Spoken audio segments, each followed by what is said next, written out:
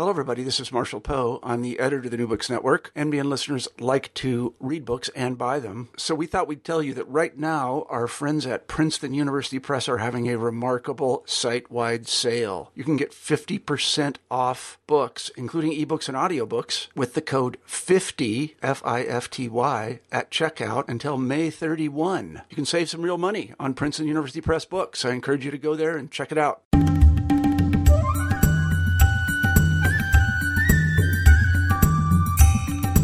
Hi there and welcome to New Books in South Asian Studies. I'm your host Ian Cook. Today we're talking about caricaturing culture in India, cartoons and history in the modern world by Ritu Khanduri. Ritu is Associate Professor of Anthropology at the University of Texas at Arlington, and the book is published by Cambridge. The book is a really wonderful piece of visual anthropology which uses the history of cartoons from colonial to current times to talk about various aspects of Indian society, from the state to political society through to modernity. Really was a wonderful book to read, and I really learned a lot. I had the pleasure of talking with Ritu just a few minutes before.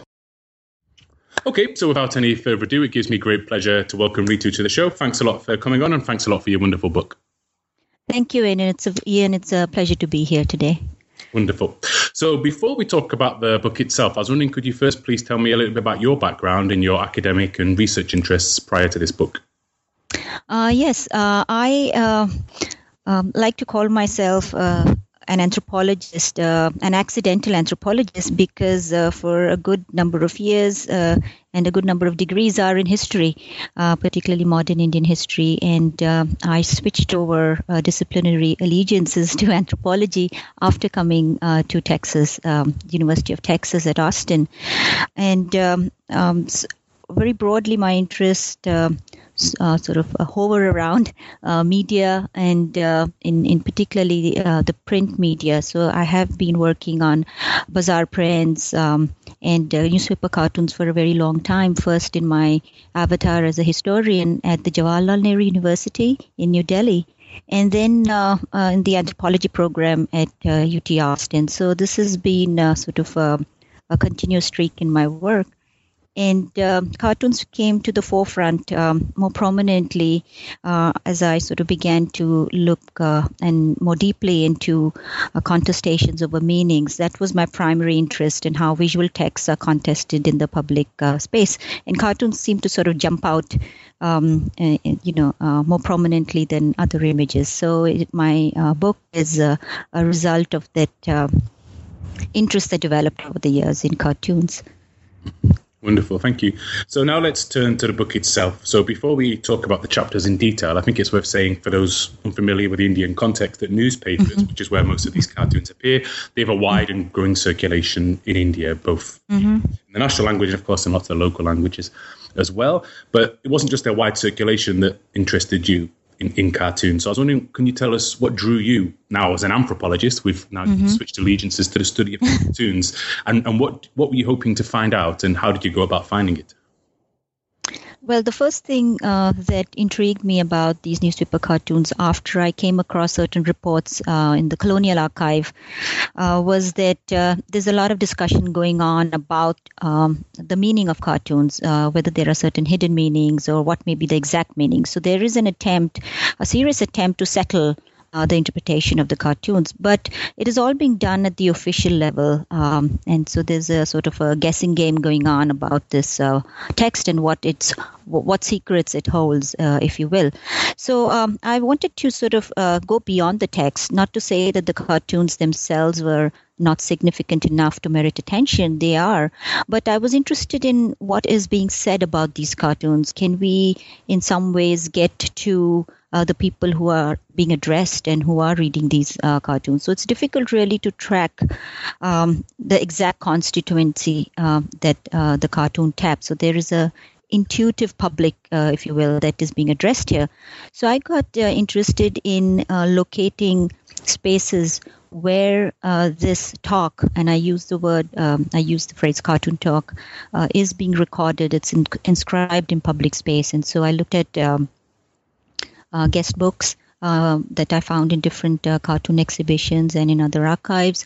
I talked to cartoonists themselves to understand what it is they think or they want their cartoons to do, and to some activists who have scrutinized cartoons as part of a larger sort of collection of texts and sort of announcements, etc. So they're not particularly interested in cartoons, but cartoons was one important sort of public text that they were interested in sort of scrutinizing and in some ways monitoring also for any kind of misrepresentation. So through all these different ways, I wanted to sort of complement the cartoon with what is being said about the cartoon, that is cartoon talk. What that meant was that cartoon talk became sort of the trace through which a history of cartoons could be written. So rather than selecting a sort of a framework of shifting styles of cartoons or necessarily generating a list of prominent cartoonists, rather than those modes of writing a history of cartoons, I tracked it through cartoon talk. Thank you. And as well as this idea of cartoon talk, also in the introduction, you advanced this. I think it's a really interesting idea of what you call tactical modernity. So, I was wondering, what is this concept, and how does this help us understand cartoons in India? As an anthropologist, and I would suppose historians too, modernity is something that has been discussed, and particularly this idea that you can have multiple modernities, and which sort of means that if you want to understand modernity, we don't necessarily have to look at its European conceptualization, but also how it gets worked and reworked within different contexts. Now, while this multiple modernities is sort of a useful way of trying to listen to different articulations of what it means to be a modern, what is a modern experience. I felt that we could go beyond this by seeing modernity or the articulation of modernity. How do we express something as modern? How do we claim something as modern? To see that more as a disposition. And so this term tactical modernity is also inspired from Deschateau's work, where I have used it to signal that in relation to cartoons, people, because cartoons are not an institutionalized form which requires critics to mediate its true meanings, people take on the role of critics as the true interpreters of this form. This is what is important about this form in my observation. And so the interpretation of cartoons, when it sort of comes into their radar as being an important moment in which something can be said about Indian democracy or the way secularism is being played out or liberal politics is being laid out, people can snatch these moments as productive moments. So it's not as if there's a long-term strategy about how do we voice our perspective on modernity, but it is about how these opportunities sort of become available, but more than that, how these are taken advantage of, how they are grabbed. So it was with that idea that I used this term tactical modernity. It sort of allows us to look at the politics of when we want to claim modernity and how we want to claim modernity, rather than just settling for a definition and allowing the definition to sort of make decisions about whether we are modern or not. Mm-hmm. Mm-hmm. And I think it works. It works really well throughout the chapters. Now, this book has a lot of chapters, a lot of very rich chapters, and we're not going to get the time, unfortunately, to talk about all of them today. So, rather, I want to talk about one or two of the chapters from each of the three sections. So, there's three sections ordered historically. There's colonial times, national times, and global times. Mm-hmm. So, with this in mind, my first question is actually about two chapters together, chapter 2 and 3, because I think they quite nicely roll into one another. So chapter 2 is about Gandhi and cartoons, and chapter 3 is about the cartoonist Shankar, and who Gandhi actually approved of. So I was wondering, can you first tell us a little bit about Gandhi and his relation to cartoons, and then a little bit about Shankar, at whom he was upset? Yes, certainly. most people in India that you'd meet, and maybe many abroad too, would have visited the Gandhi Museum or some of the memorials dedicated to Gandhi.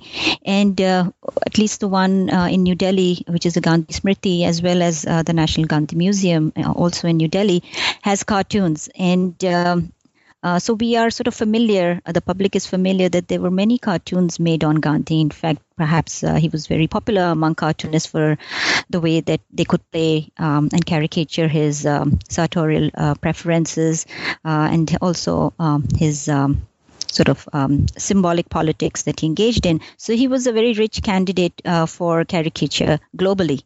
Having said that, few people noticed, and to me also it came as a very interesting sort of discovery, that Gandhi was very interested in cartoons while he was in South Africa and editing the Indian Opinion.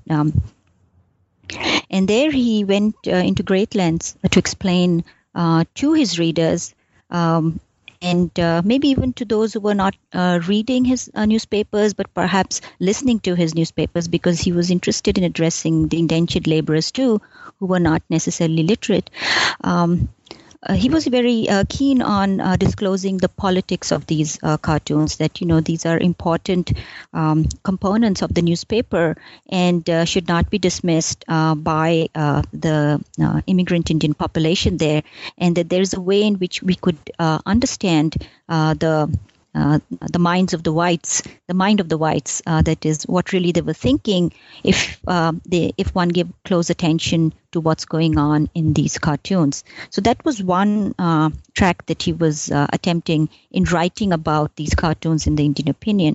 The second track that he was taking was to sort of show to the readers and the Indian immigrant population there that the whites were not necessarily divided, were not necessarily united in their opposition or in their discrimination or racism against the Indians. In fact, if one saw the politics being displayed in the cartoonists were sympathetic to the position of the Indian immigrants there and to their exploitation in South Africa. So he wanted to sort of demystify any kind of a white solidarity, if you will. So I think these two things came as very interesting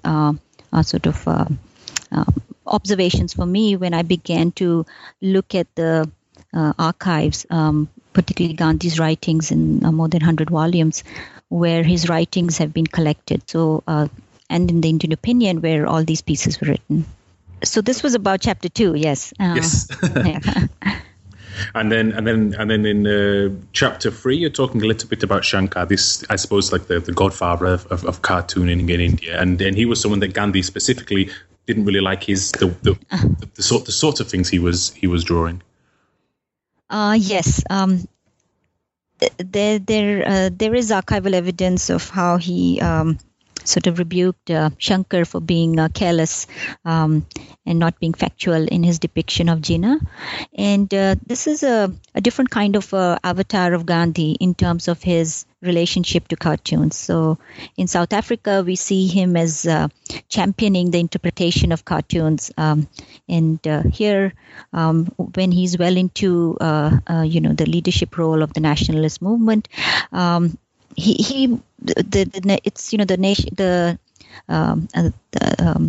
colonial India is at the brink of independence, if you will, and he wants to he's playing this role of negotiating the meaning of cartoons, because we have to be sort of sensitive to the portrayal of certain communities.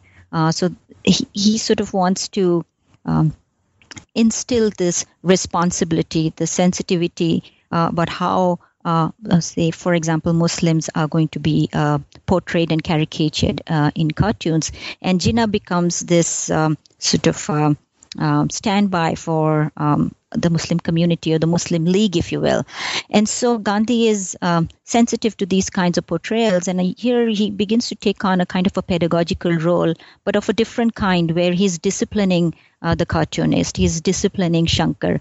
So with these two chapters, I wanted to show Gandhi's engagement with cartoons in completely different roles. One where he's engaging the reader, and second where he's engaging the cartoonist, and sort of setting the norms for an ethics of cartooning, if you will. Mm-hmm. Wonderful.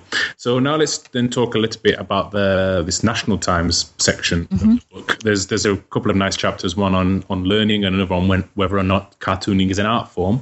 But I'm not going to ask you about them. Rather, I'm going to ask you about this emergence of the common man and the common woman characters, these sort of enduring characters that you describe wonderfully. So I was wondering, first, can you tell us what or maybe who they are? How did they come about, and why have they been so enduring in India? Let me see where I can begin with how they came about.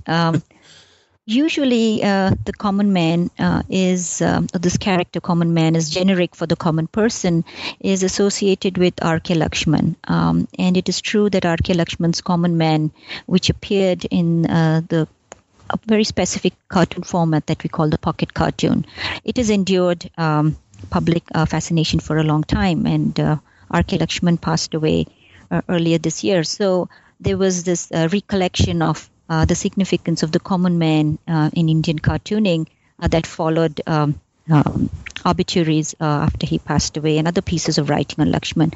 But in the process, I think we give little credit to the person who preceded Lakshman and actually introduced the common man in this pocket cartoon format, and that is Samuel, who was a cartoonist in the Times of India and who worked very closely with the editor of the Times of India at the time, Dr. Mankekar. And I interviewed him too while I was researching for this book, and I've written about him in this chapter. So the common man was a sort of voice of the public that witnesses the bureaucracy at work, the public that experiences democracy. And so there was a way in which this character is able to sort of depict the public consciousness of what is going on. But of course, it is the cartoonist who is conveying this perspective, this public perspective. Now, it so happened that historically, this common man character has been presented in a particular gender way. It's sort of a male. So Samuel's common man was Babuji, a clerk, and R.K. Lakshman's was also a clerk. He's seen around, working files, etc. in the office, but he's a peon, kind of a clerk, if you will. And then we have in more recent times, Meeta Roy's common woman, and she has experimented with a couple of incarnations of the common woman. But by and large, they are male figures, sort of a masculine, not masculine public, but a male public, if you will. So this is sort of, in a nutshell, about what the role of this character is, and not everyone has assigned the same role to this common man. The reason that it has been very popular in India is that this common man character, the way he was visualized, became the signature for the cartoonist, so that you could see the common man character and then recognize the cartoon as being made by X, Y, and Z. And it is also integral to the format that became very popular, which is 1 by 1 inch cartoon called the pocket cartoon. So most newspapers in India have a pocket cartoon, even though the big editorial cartoons no more grace all the newspapers. At one time they used to be prominent, but now very few newspapers include the big editorial cartoons. So I would say the pocket cartoon format and the fact that the character became a signature of the cartoonist unleashed, in the words of another cartoonist, an epidemic of pocket cartoons and common man characters. Wonderful. It really is a fascinating discussion that you have in the chapter. So in the last section of the book, it's about the global times, as you call it. It's really nice that I was reading this where of course, and you wrote it. You wrote it before, but I was reading it afterwards. The recent controversy that's about cartoons. So it seems there's a ever topical discussion about cartoons' abilities to provoke angry reactions from people. And what was really interesting in India, which as you discuss, has a long tradition of not only visually representing Indian gods, but of also using these deities to mock politicians. This was one of the few countries that banned the reproduction of the Danish cartoons that caused all these troubles back in 2005. So I was wondering, first, could you talk us through how and why comics offend and don't offend in the Indian context, and then what people do when they are offended? Oh, that's a big question. Let me see if I can do justice to that. So I'm going to try responding to that. So the first one is, could you repeat the first question? Yes, sure. Again? So I was just wondering, so how and why comics offend or don't offend in India? Like, what is it that offends certain groups or doesn't offend certain groups? Okay. Well, it's hard to sort of give a sort of precise response to that, and it sort of takes me back to your first question about what is tactical modernity. So it's about when we want to sort of analyze offense, we have to situate it within the political context, the conditions under which that sensibility of offense is being spoken about. In the book, I have described specific examples which sort of point to a number of contexts within which offense could be taken in cartoons. Again, these are about the politics of saying and visuality. So, for example, we have a sociologist, Professor Khanduri, who took up a case of a cartoon in the Asian Age where there was a derogatory representation or a derogatory way in which women were being talked about, particularly Sangeeta Bijlani. So the cartoon itself did not include any caricature of a woman. It was a dialogue between two people, and in which the two cricket players, prominent Indian cricket players, are talking about this actress, Sangeeta Bijlani. So that cartoon became a sort of context for talking about objectification of women and how offense needs to be taken for such senses of humor where women can be laughed off, politically incorrect.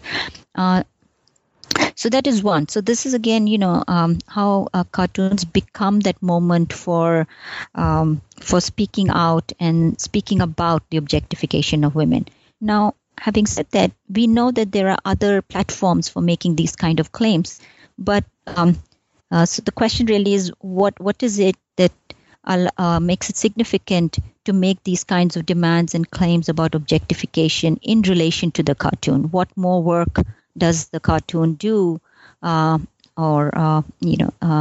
we take up these cases through what is being represented or what is being caricatured? The other example that I gave was from my conversations with R.L. Kane, who monitors cartoons with the help of other associates that represent members of Dalit communities in poor light. And here again, there's this politics of how do you represent minorities? How do you represent Dalits?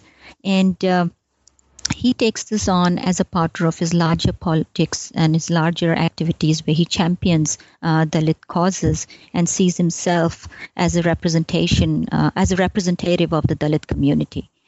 So again, with just these two examples, we can see that cartoons become this sort of way for constituting publics, I would argue. That through cartoons, because of their reach, there is a possibility of taking on these issues that can be taken up in other platforms too. But through cartoons, they allow for a public to be constituted. So that is why I think these become significant. And in a direct response to your question, what is it that can be taken offense to?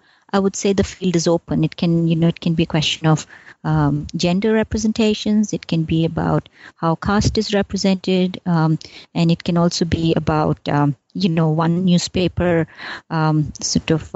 petitioning another newspaper for defaming it in the way that it was being represented And I showed that with the Humpty Dumpty cartoon that is there in the book. So I think that nothing is out of bounds. We tend to very quickly associate this hurt or offense with religious figures. But I want to show is that, it is the sense of hurt and offense also takes place outside of this sphere of religion. Mm-hmm. Mm-hmm. Thank you. In the conclusion, which is in the conclusion, you ponder whether or not cartoons have a future in what you call this hyper global era. So I suppose this is a good question on which to finish our discussion about the book. I was wondering, do you think cartoons have a future, or what's the future of cartoons? I think it's very clear that there is a future for cartoons. And precisely because they have become sites for politics that we can grab, hold on to, we can grab. And just to give you 3 examples from different contexts.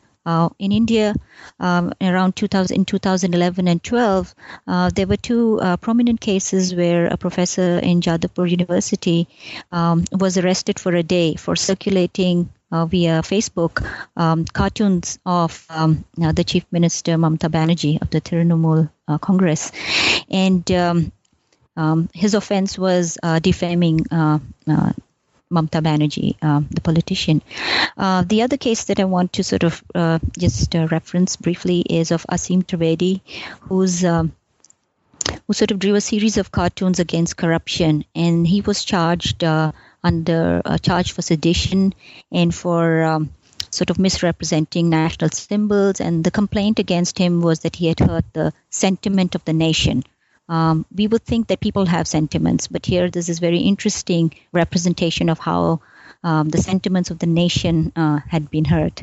And the third example that I want to give, again in relation to India, but in a completely different context, is how the New York Times cartoonist made a cartoon when India sent a robot in space to Mars, and he made a cartoon where there are these Western elites, sitting in a club, and an Indian farmer, person looking like a farmer with a cow tethered, is knocking at the door as if seeking admission to that very exclusive club. And New York Times issued an apology after it received several letters condemning that ad for showing India in poor light. So we can see, just within the context of India or anything related to India, how there is a proliferation of this sense of misrepresentation, defamation, sedition, which is being claimed not necessarily by the public only, but also by the state. Say by Mamata Banerjee or by others who are representing the state or speaking on behalf of the state. Now, beyond that, we know recently with the Charlie Hebdo shooting in Paris, again, cartoons came to the fore in a very powerful way about what is the freedom of speech, and is it a human right or is it a universal right, and is there a freedom of expression that can be enjoyed by everyone. So I see this issue, particularly cartoons, gaining more currency for debating these very important aspects about expression and freedom. Mm-hmm. Mm-hmm. Thank you. We've really rushed through what is a very, very rich book and spans a very long period. So I was wondering if there's anything that I've missed out with my questions that you'd like to highlight in the book for the listeners at home. Well, I think you've asked great questions, and one thing that I would highlight is that a good part of this book is also about conversations with cartoonists, and without them as individuals, as people that I conversed with, it would have been very difficult to conceptualize this project. And so their voices as part and parcel of the story, how it unravels, is quite crucial.